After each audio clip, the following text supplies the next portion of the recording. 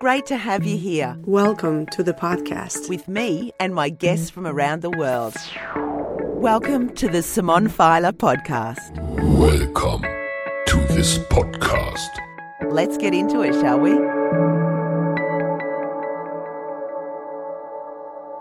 On the Simone Filer podcast.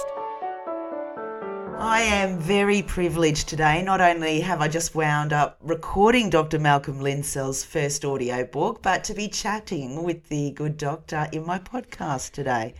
Dr. Malcolm Linsell is Australia's leading plastic surgery surgeon. Dr. Linsell has a Bachelor of Science Medicine and Surgery and is a member of FRACS, the Fellow of the Royal Australasian College of Surgeons.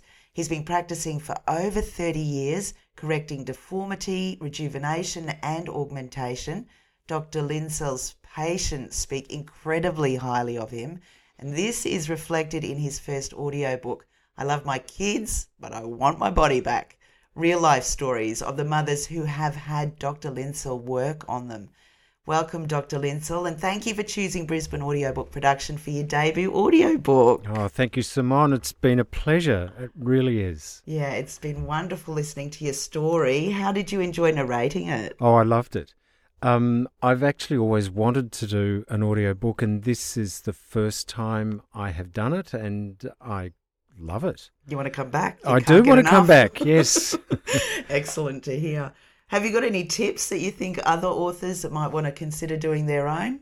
I found it easy because I've written about my patients, and so as I was actually reading their stories, I could actually picture them, and had them in my mind as I was reading it, and so it seemed to sort of coming alive to me, and I hope it comes alive to the audience. Yeah, I'm sure it will. It certainly did for me.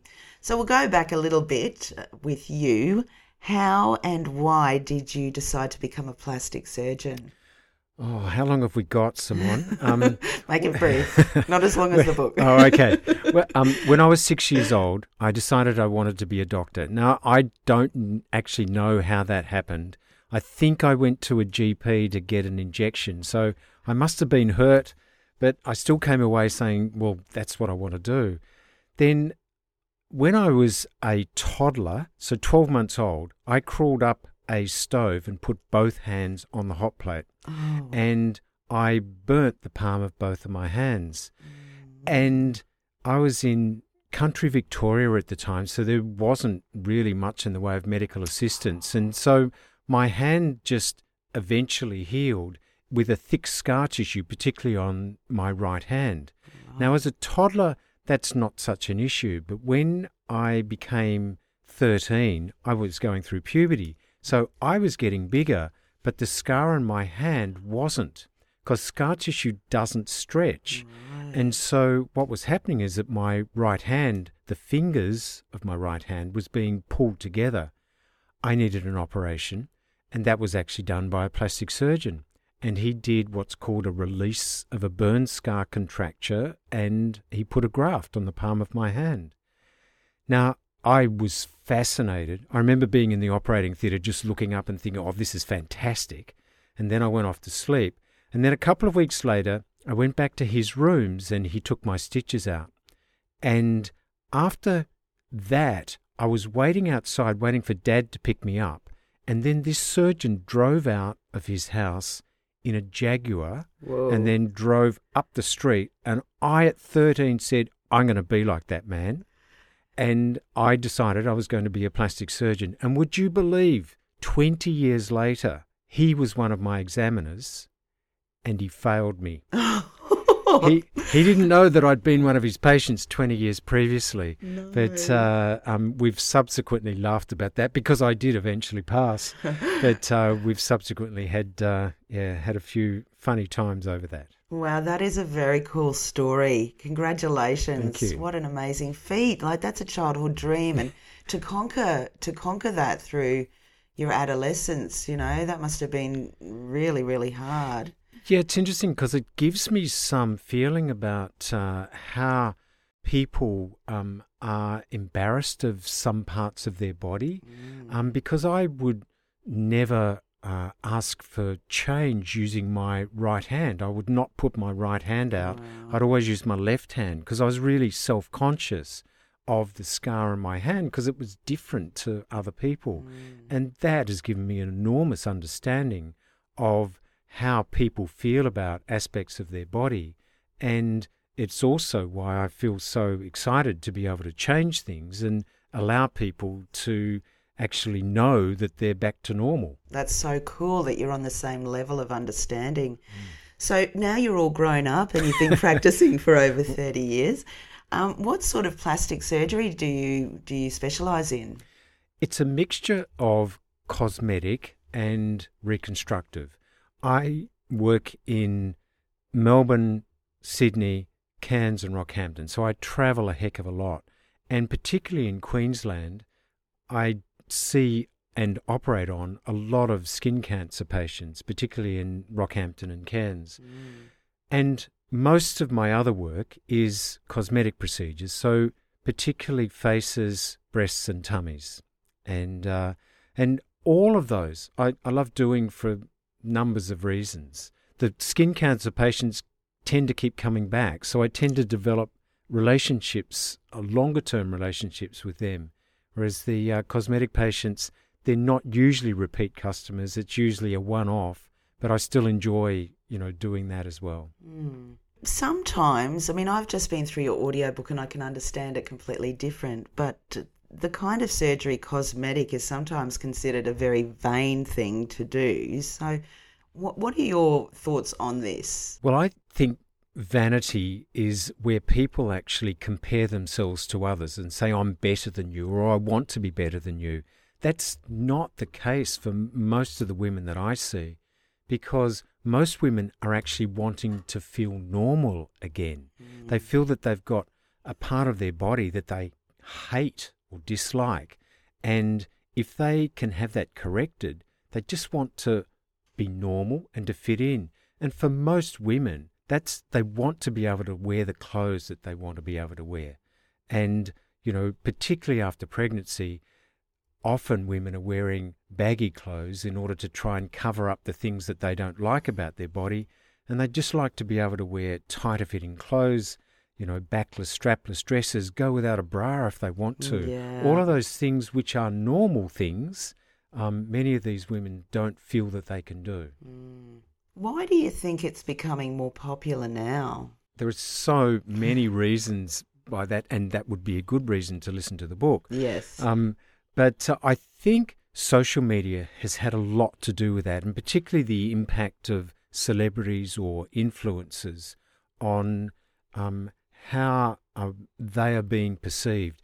And there's always a risk in that, because celebrities have the very best photographers, they have the very best makeup artists, the lighting is right, and not always are how celebrities and influencers appear is that actually real. And that's a worry to me, because I think people should be real, and that's why the stories in the book are about 10 real women who've undergone these procedures.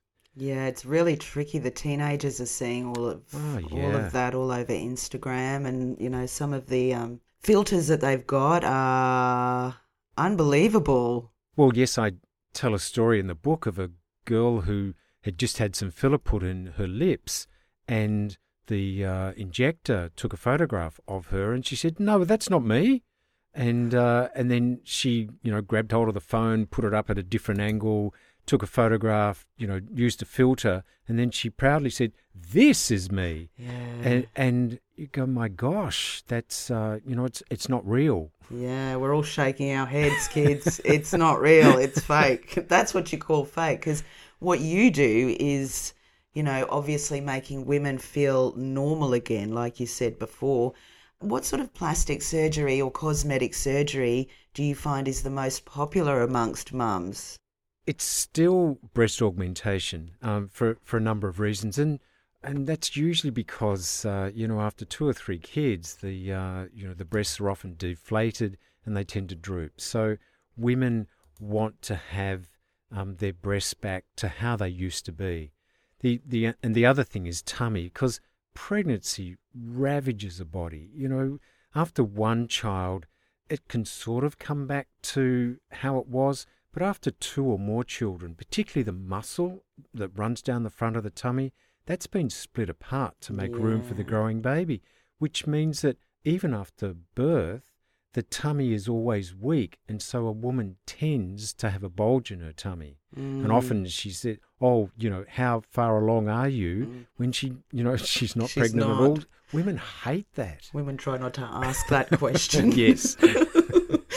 I actually know how that feels. I've had twins and that happened to me. It splits, but it obviously splits, pretty much very regularly, does it, with pregnancies? It's got to because, when a woman has a flat stomach, once the baby's growing inside, the muscle has to split apart in order to make room for the growing baby. You were mentioning in your book as well about, women that get inheritance sometimes tend to opt to maybe fix their body that they've been living with unhappily for many years after they have a child.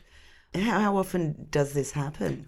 I found it's becoming a little more common now, because particularly if a woman doesn't have a great deal of money and feels that cosmetic surgery is out of her reach, and then if there's a small inheritance, she will tend to think, I think mum or dad would actually be okay with this. And that gives her the justification and allows her to come in, if you like, and explore the possibility. And I think that's a great thing, because I actually do think that parents want their children to be happy. Exactly. And, What would your suggestions be to a person, in particular mums, who's feeling guilty about making that decision? They want to do it, they've got the money. They just think, really, am I going to spend it on myself and not spend it on, the important things that I should be spending it on? And that's Kids. That's so difficult, because every mother goes through that. I say in the book, it takes a lot of courage for a woman to actually even make a call to make an appointment to see a plastic surgeon, because there's so much going on in her mind about what other people will think. Shall I be spending this money on myself? How selfish am I to be doing that? Because I could be spending it on the mortgage, or it could be buying a new car or a new motorbike for my partner. Whereas women have tended to put themselves last. This is for the first time perhaps in her life. She's actually considering putting herself first. And so there's an enormous amount of guilt that she goes through just to make the decision to make an appointment. I'm glad that it's becoming more prevalent that women should, and in particular mothers, should really start thinking about themselves. It's so easy to think about the family and the kids and the work and put yourself last. And I think that in 2020, apart from the whole COVID thing's really bad, but I think it's to be able to boost your own confidence doing this is a good thing. There used to be the stigma that you're a fake person if you're going to get plastic surgery. Do you know what I mean? Oh, totally. This has now become more socially acceptable. Yeah. And what I find that when a woman actually gets back the body that she used to have, or the body that she wants, that increase in confidence makes such a difference in her life. It also, that radiates out to those around her. So it actually impacts her children, not because she's saying, well, I'm like this because I've had cosmetic surgery, but her kids can notice there's something different about mum. She's more confident. And her husband will also get the benefit, because when she feels more confident, she feels more sexy, and he is usually very happy about that. He wins. On that, so how do most of the husbands feel of the patients that you've seen about their wives having surgery? For some, and this is not that many, but for some, they're a little worried, because they're worried about if their wife or partner might be wanting to get surgery to get herself fixed up and then go off with somebody else. So that is, some people feel that. But most guys I've found, I know, I really admire them, because they essentially say, I love you as you are. You do not need to change, but if you want to, I will be supportive of you. And I really admire the man who comes in with his wife or partner to the consultation and he says nothing unless asked by his partner for a comment. So that's really smart of him, but it's, it just shows a lot of love for his partner in being there to support her. Do you hear many stories where the husband doesn't want his wife to feel good about herself? Or partner? Yes, and that's usually a very, very controlling husband who is like that. Because, gosh, in a real loving relationship, why wouldn't you want your partner to be actually at their best? So, yes, that's true, and there's usually relationship issues going on in those instances. For sure. Is the success rate better than it used to be in the olden days when you used to have your boobs done or your tummy tucked? I'm not sure about success rate, but I think it's an easier process nowadays because there's been so many advances in anaesthetic techniques. It means that women can often go home the same day after surgery, which, when I first started practice 30 years ago, that just wasn't the case. Women would be in hospital for 3-5 days after a tummy tuck. But nowadays, it's done as a day procedure. Wow. There's no drains, all dissolving stitches. Women shower the next day. And, yeah, it's sore, but they're able to go home and recover in the comfort of their own home, particularly if they've arranged for someone to look after the children. And, sometimes the husband or partner's not the best person to do that. And so they, put things in place to make it easier for them to recover. Well, the stories of the women in your book that you've operated on are many and varied. They come from all different walks of life and reasons why they've decided to come and see you and have surgery.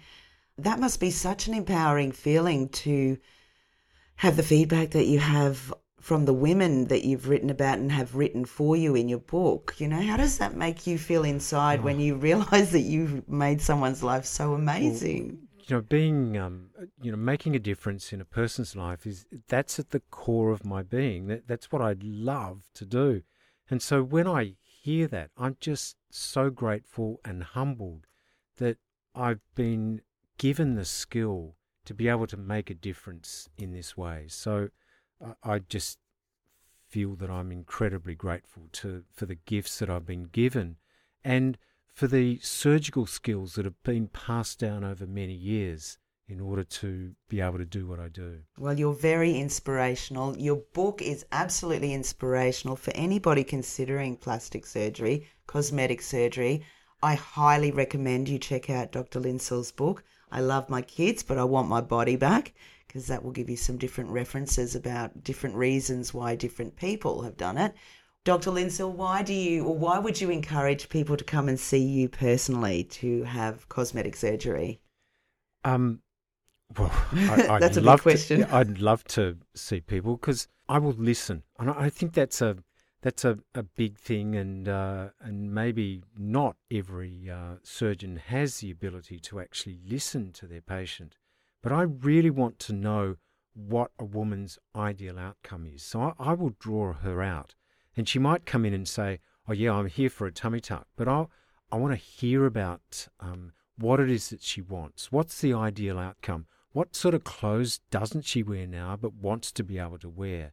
And so the more I can draw that out from her, the more I know what exactly it is that I can give her. Because I want to customize my procedures to a particular woman. This is not a cookie cutter approach. It's about how do I give you personally the very best result that I possibly can. And if I don't think I can, I will actually say so and find someone who I think can give her a better result than I can. But as a general rule, it's about really focusing on the woman and giving her the exact result that she wants. That sounds sensational. And so anybody that does want to contact you, where can they find you? They can find me on my website, so it's www.drmalcolmlinsell.com. They can contact me personally by email through the website, and once you become a patient, you get my mobile number, and I am always available because I travel so much in 3 different states of Australia. Every woman needs to know that I don't abandon them, that I'm always available, so everybody gets my mobile number. Well, I have loved working with you. One thing I've got to say about you personally is that you're so calm. I was thinking that this morning when I was busy getting my 3 kids off to school, thinking I'm like running around like a chook without its head. And then I thought about Dr. Malcolm Linsell and thought, he's so calm. So it's been really joyous working with you. I've loved listening to your story, and your book is sensational, and I highly recommend anyone that's listening to go out and have a listen to the audiobook, and wish you all the best of success for your future and for all your clients. I'm sure they're just going to love what you do. Thank you, Simone. It's been a pleasure. Thanks for joining me. Thank you. And my guests from around the world. Thank you for being a part of this show. The Simone Filer Podcast. Catch you next time. It's a wrap.